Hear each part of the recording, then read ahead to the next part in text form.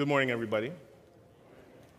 So if you don't know me, I am Rowan Fraser. I serve as one of the elders here, and it is my joy to open God's Word with you. One thing you may not know about me is I hate moving.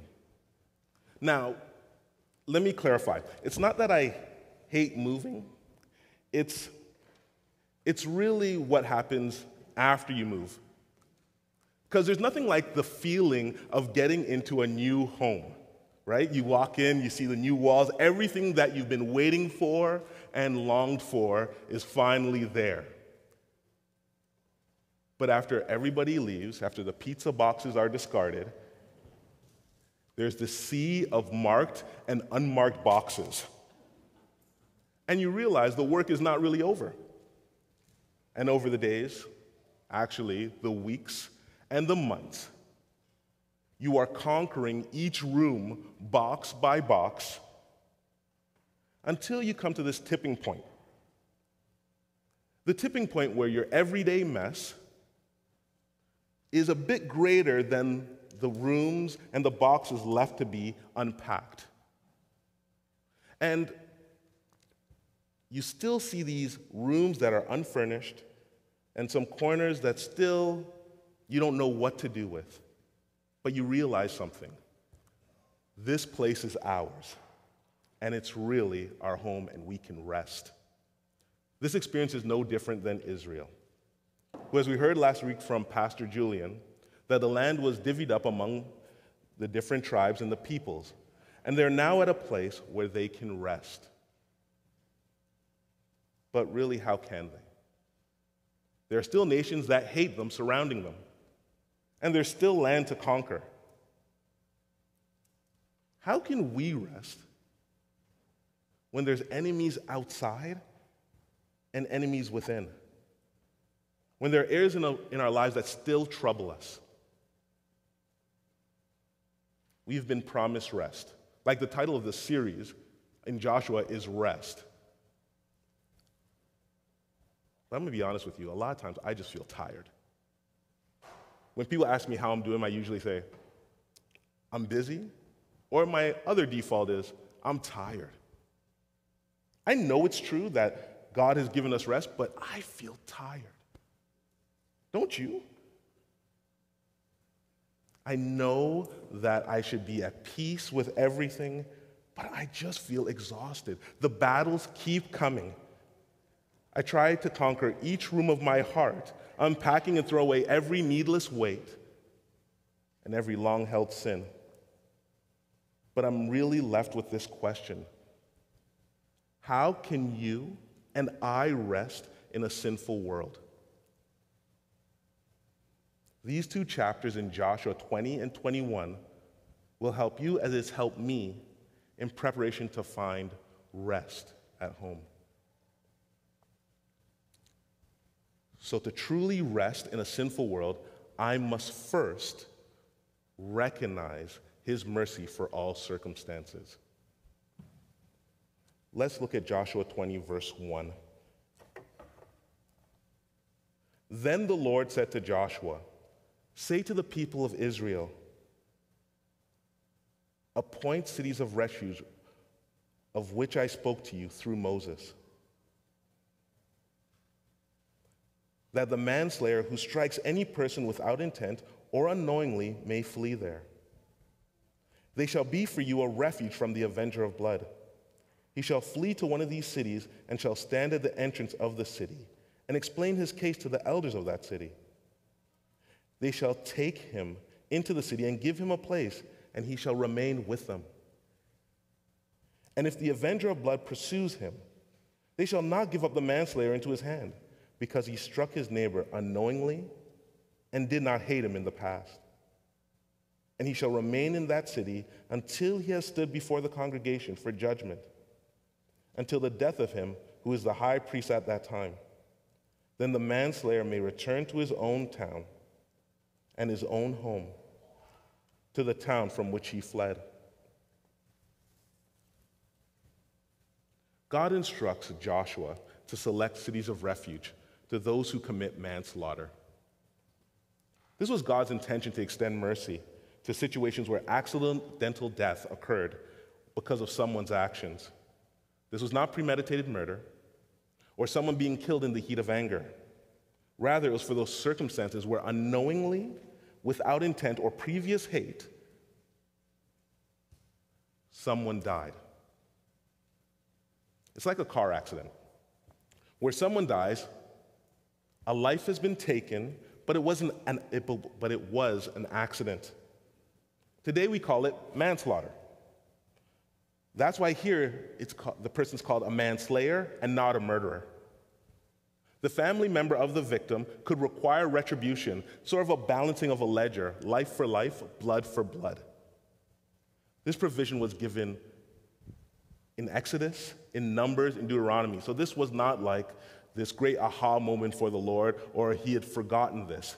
This was long prepared mercy that he intended before the people even entered into the land, for circumstances no one expected. This is part of being at rest. It is knowing that in all circumstances, God is merciful and will extend mercy. So God wants us to recognize his mercy in three specific ways. His mercy is reliable. To know that there were places you could run to if you were chopping wood. And imagine this, you're chopping wood and the axe head falls off and hits your friend. Or you're during a game and there is jostling for position and someone falls and fatally hits their head on the ground. It will bring a measure of rest to the heart of the manslayer to know that there was a city where they could find refuge.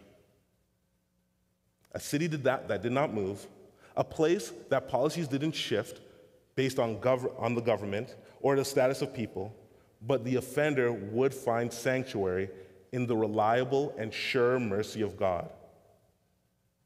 There were several cities they could run to, 6 in total. And when arriving, you would meet with the elders of the city, and if you fit the criteria, you were taken in. Some of you have been harmed with others' unintentional sins. David even recognized this. So in one of his Psalms, he says, "Who can discern his errors? Declare me innocent from hidden faults." It could be a conversation you have.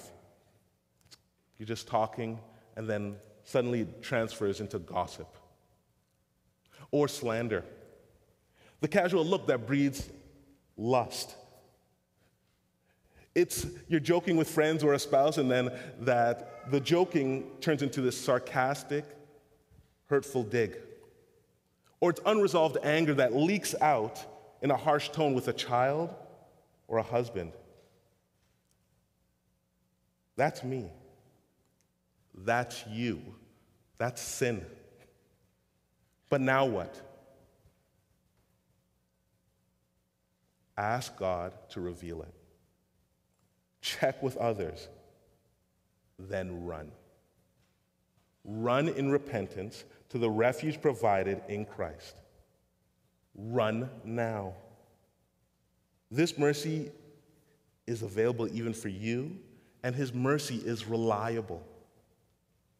The city's word to be a constant reflection of God's mercy, and the fact that God's mercy could be depended on to be known as reliable because it rested on God. God's mercy is also righteous. If the avenger of blood chased the manslayer all the way to the city, the inhabitants of the city wouldn't throw the manslayer out or allow the avenger of blood to have his or her own way. Now, you're probably wondering, where is the fairness? Where's the justice? A person kills another, and then they get an all-expenses-paid vacation in a city. The accused would have no punishment, or so it seems. But in essence, this manslayer would come and had to stand trial to determine if the death was deliberate, malice-induced, or an accident. The city must righteously act in line with God's mercy.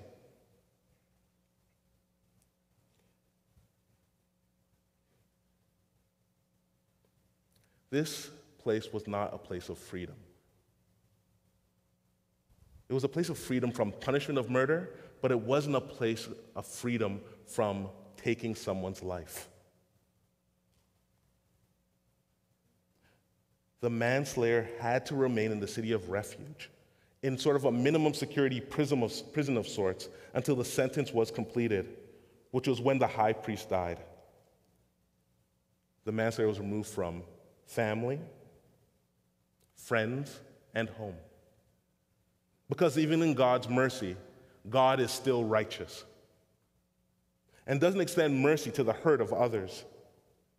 If the manslayer left the city and was caught, he could be killed. No fine nor ransom could speed up the sentence. It was fixed to the life of the high priest.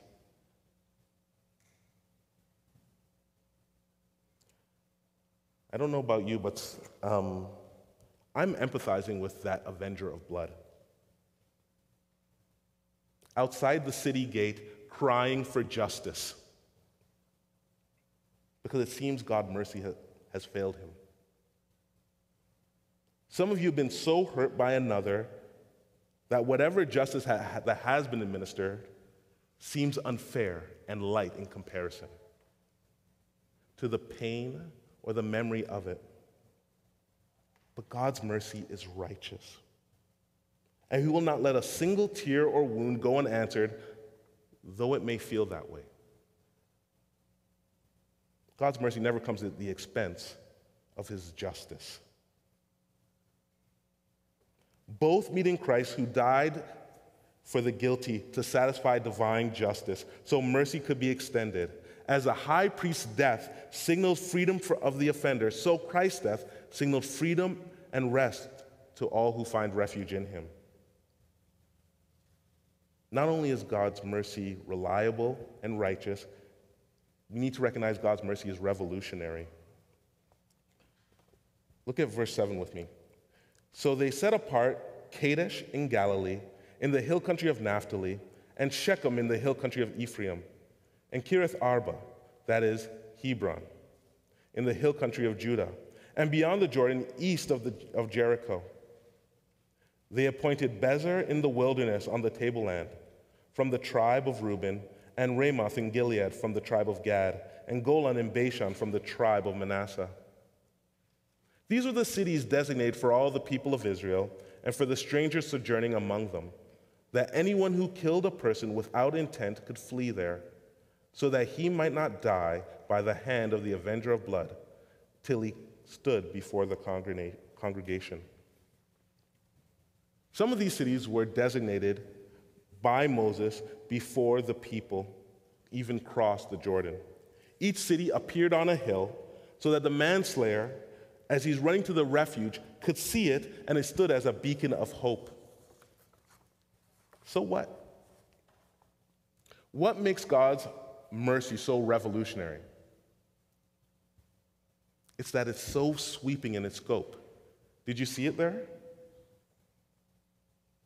The cities of refuge weren't just for the people of Israel. No. But it was also for the stranger, the foreigner, traveling among them. These are the very ones that rightfully were destined for annihilation, who the people of Israel were conquering without no apparent mercy. How could the stranger access this mercy as if they had equal right to God? Truth is, they didn't. But God extends His mercy to those who have bowed their hearts and knees to Him. Even when they were alienated from the commonwealth of Israel, strangers to the covenant of promise, having no hope. Sound familiar? Because that's us. His mercy is sweeping and revolutionary because it could be both reliable and righteous and still include you and me. God extends His mercies to those who unintentionally sin. But greater still, to you and I who intentionally sin daily, often without a care, only hoping not to be exposed or that it hurts others or ourselves. There is no refuge, no hope without the truth that extends from everlasting to everlasting. That though judgment has been rendered, a verdict of guilty assured, mercy is extended, and in Christ stands secure. Let me repeat that again. There is no refuge, no hope without truth that extends from everlasting to everlasting. Though judgment has been rendered, a verdict of guilty assured, mercy is extended, and in Christ stands secure. Your sins deserve judgment. Christ, the perfect Son, becomes flesh, lives perfectly, and dies as a substitute to atone and become a city of refuge for you to flee from the just wrath that is coming. And make no mistake, it is coming. The wrath of God is coming because God is pure, God is holy, and He is a sin-hating God. And all those who do not bend the knee will receive that wrath. But He has made a way of refuge in the sacrificial death and resurrection of Jesus. No matter your ethnicity, if you're an abuser, idolater, liar, alcoholic, the list goes on and on.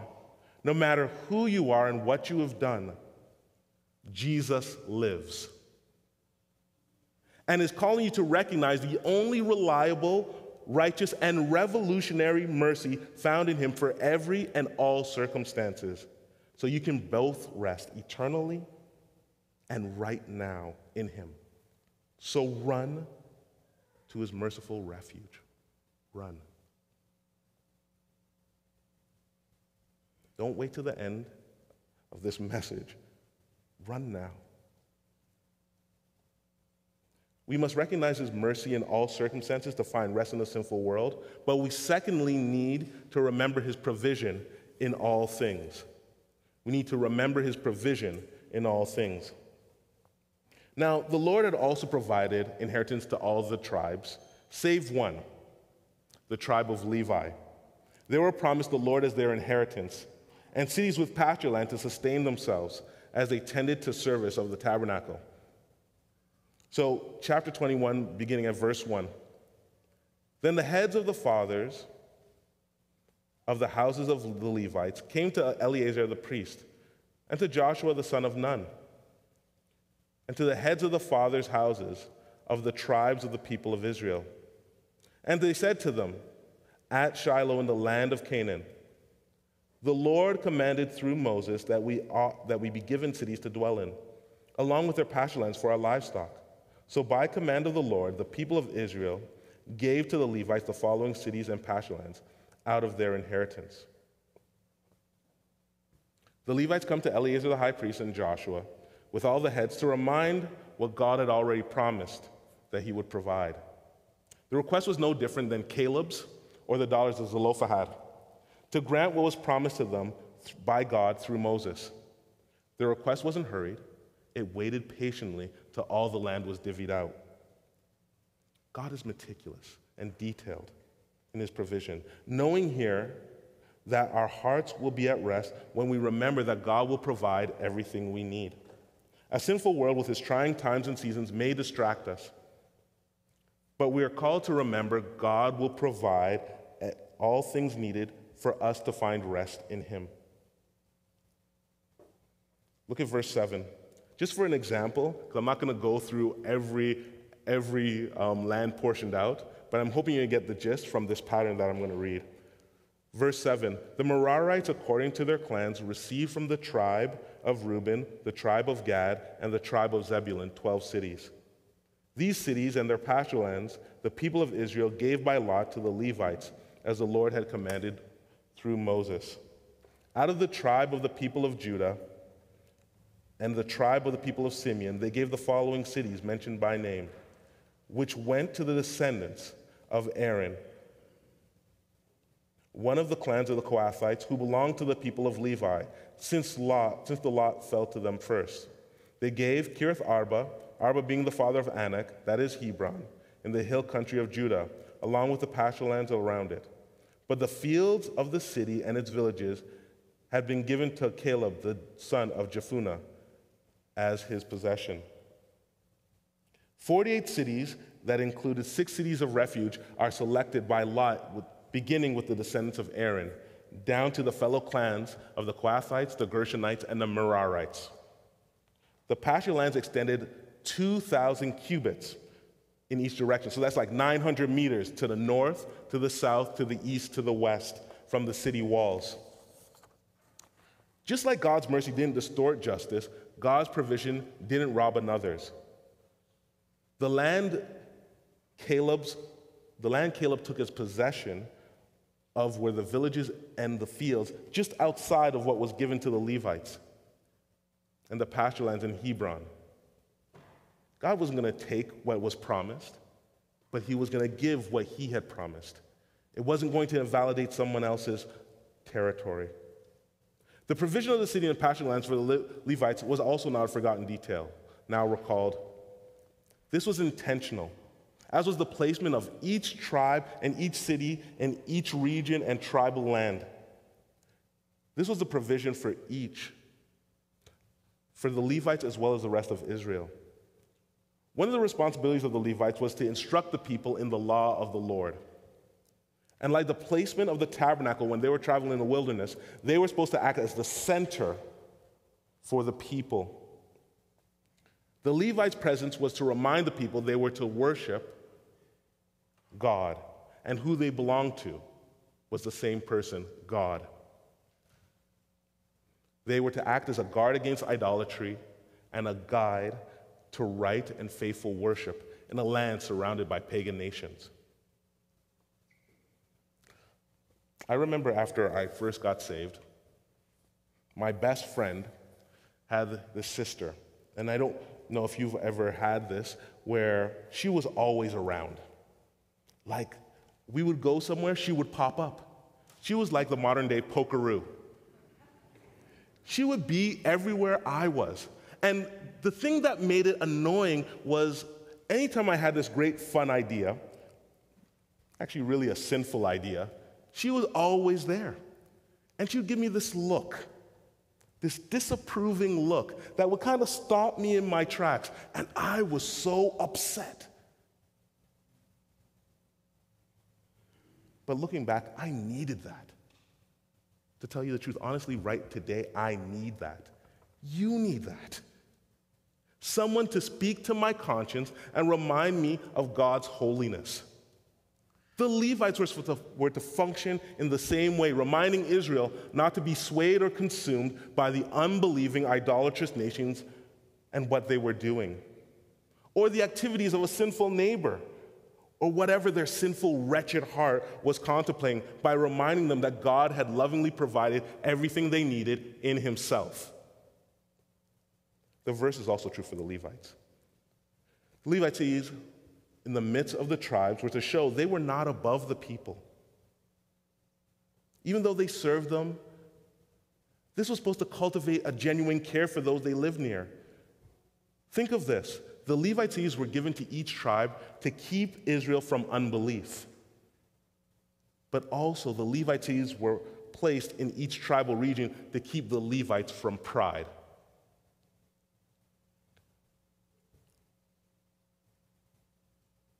Today we have people who work, or I'm going to say labor, because it gives a more strenuous feel to it, day by day for the Lord, full time.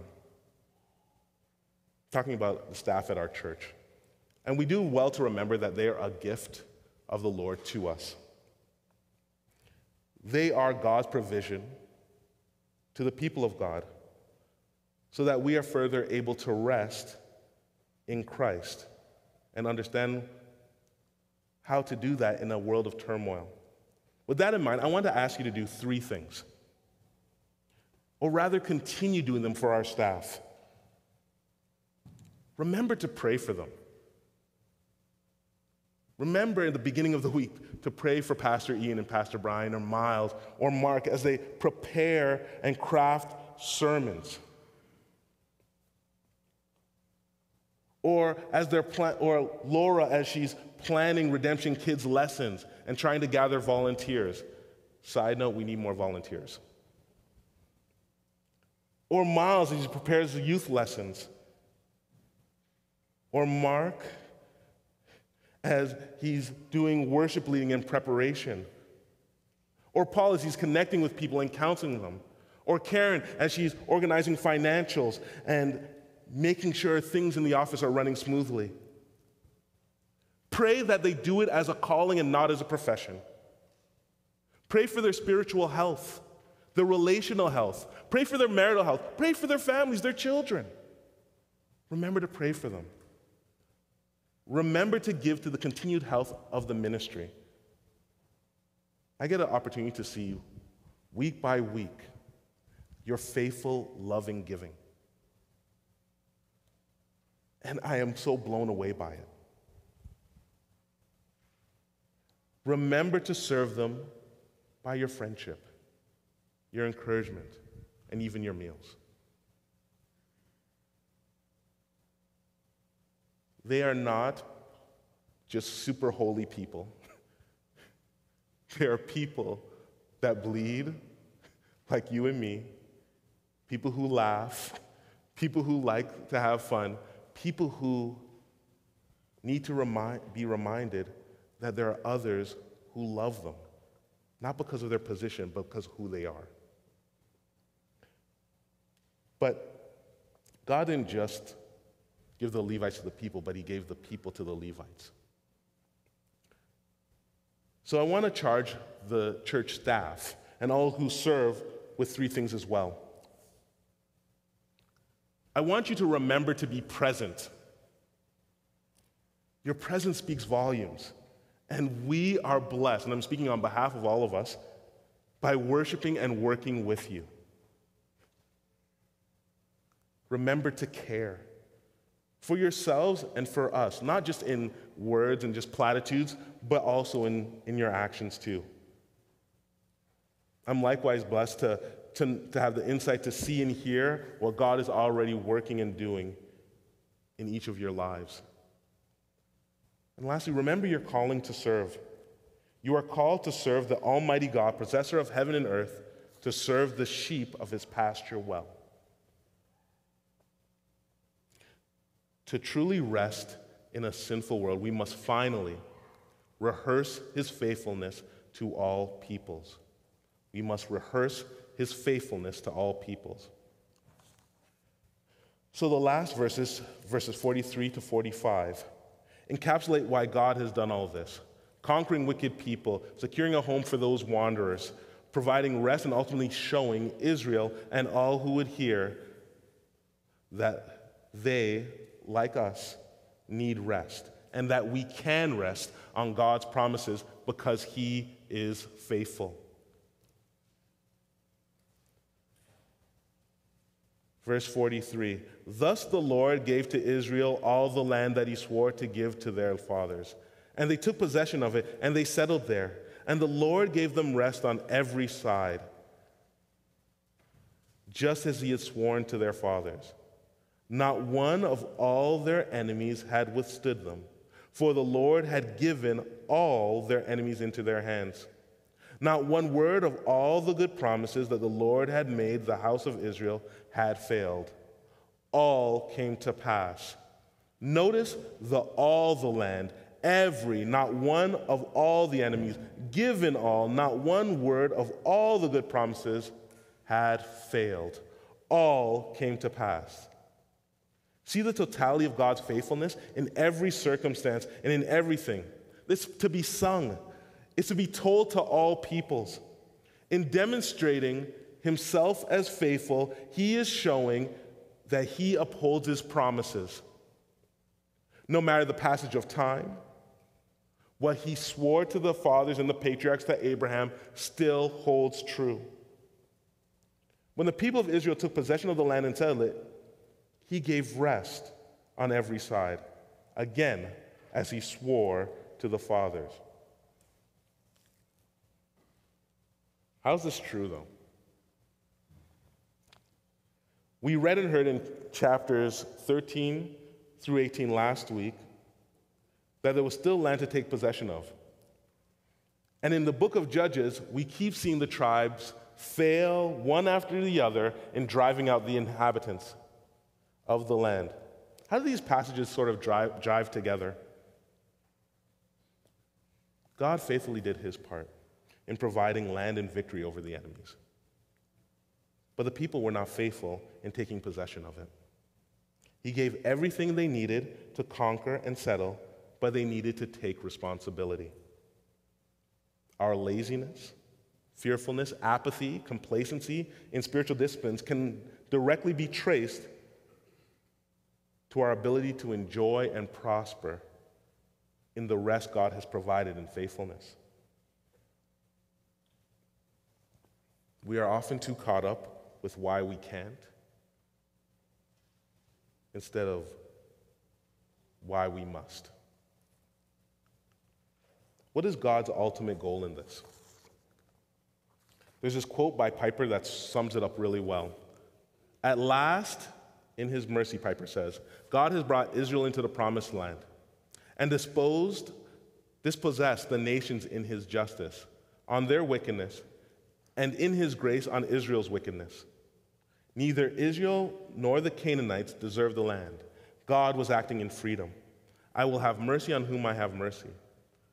His aim, and this is the crux of it, was that all peoples of the earth may know that the hand of the Lord is mighty, and that Israel would love him and cling to him with all their heart and soul. Through God's mercy and the provision of the land, we see God's faithfulness to Israel, that as he declared earlier in Joshua, that all the peoples may know that the hand of the Lord is mighty. We are just like them.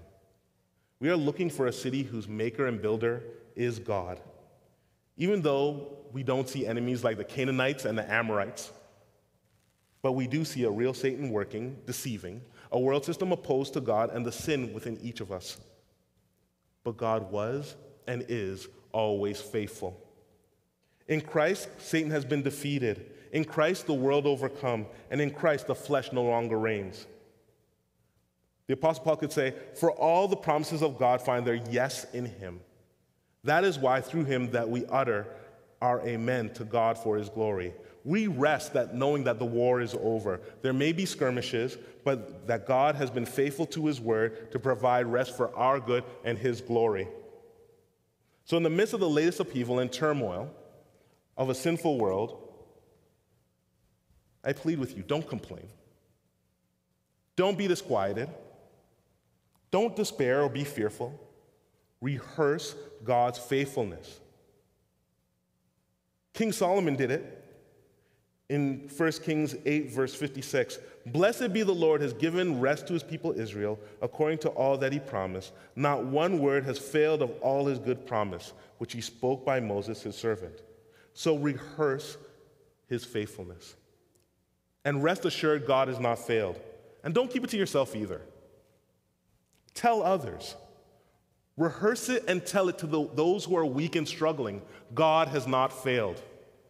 Rehearse it and tell it to the person who's ready to give up, who is trapped in fear. God has not failed. Rehearse it and tell it to those who are victorious, to continue to be faithful because God has not failed. Tell the world, tell your neighbor, tell your relatives, God is faithful to his word for your rest and his glory. Now, no one can deny the chaos, depravity, and trouble that awaits us as we exit those doors. But we recognize his mercy in all its circumstances. We remember his provision in all things. And lastly, daily rehearse his faithfulness to all peoples so we can rest in Christ, knowing that he has secured much more than cities and fields, but rather a heavenly land, a new earth, and also rest right now, right here. Because he is ever with us who believe, all will come to pass. As Unicord said in C.S. Lewis's Last Battle, when all was over, he said these words, I have come home at last. This is my real country. I belong here. This is the land I've been looking for all my life, though I never knew it till now. Come further up, come further in. Let us all enter the rest that Christ gives and go further up and further in. Let's pray. Father, it is because of you and what you have done that we can even claim rest. that we can find a refuge for our weary and tired souls. We acknowledge that this world is not our home. We acknowledge that there is sin on every side, but we do a greater acknowledgement that Christ is victorious. And because of his victory, we can find rest. We can find rest because of his mercy. We can find rest because of his provision, and we can find rest because of his faithfulness. Help us to take these in. Help us to rest and not be weary in a land. Help us to not be restless at home. For your great glory, O God, and for our good. Amen.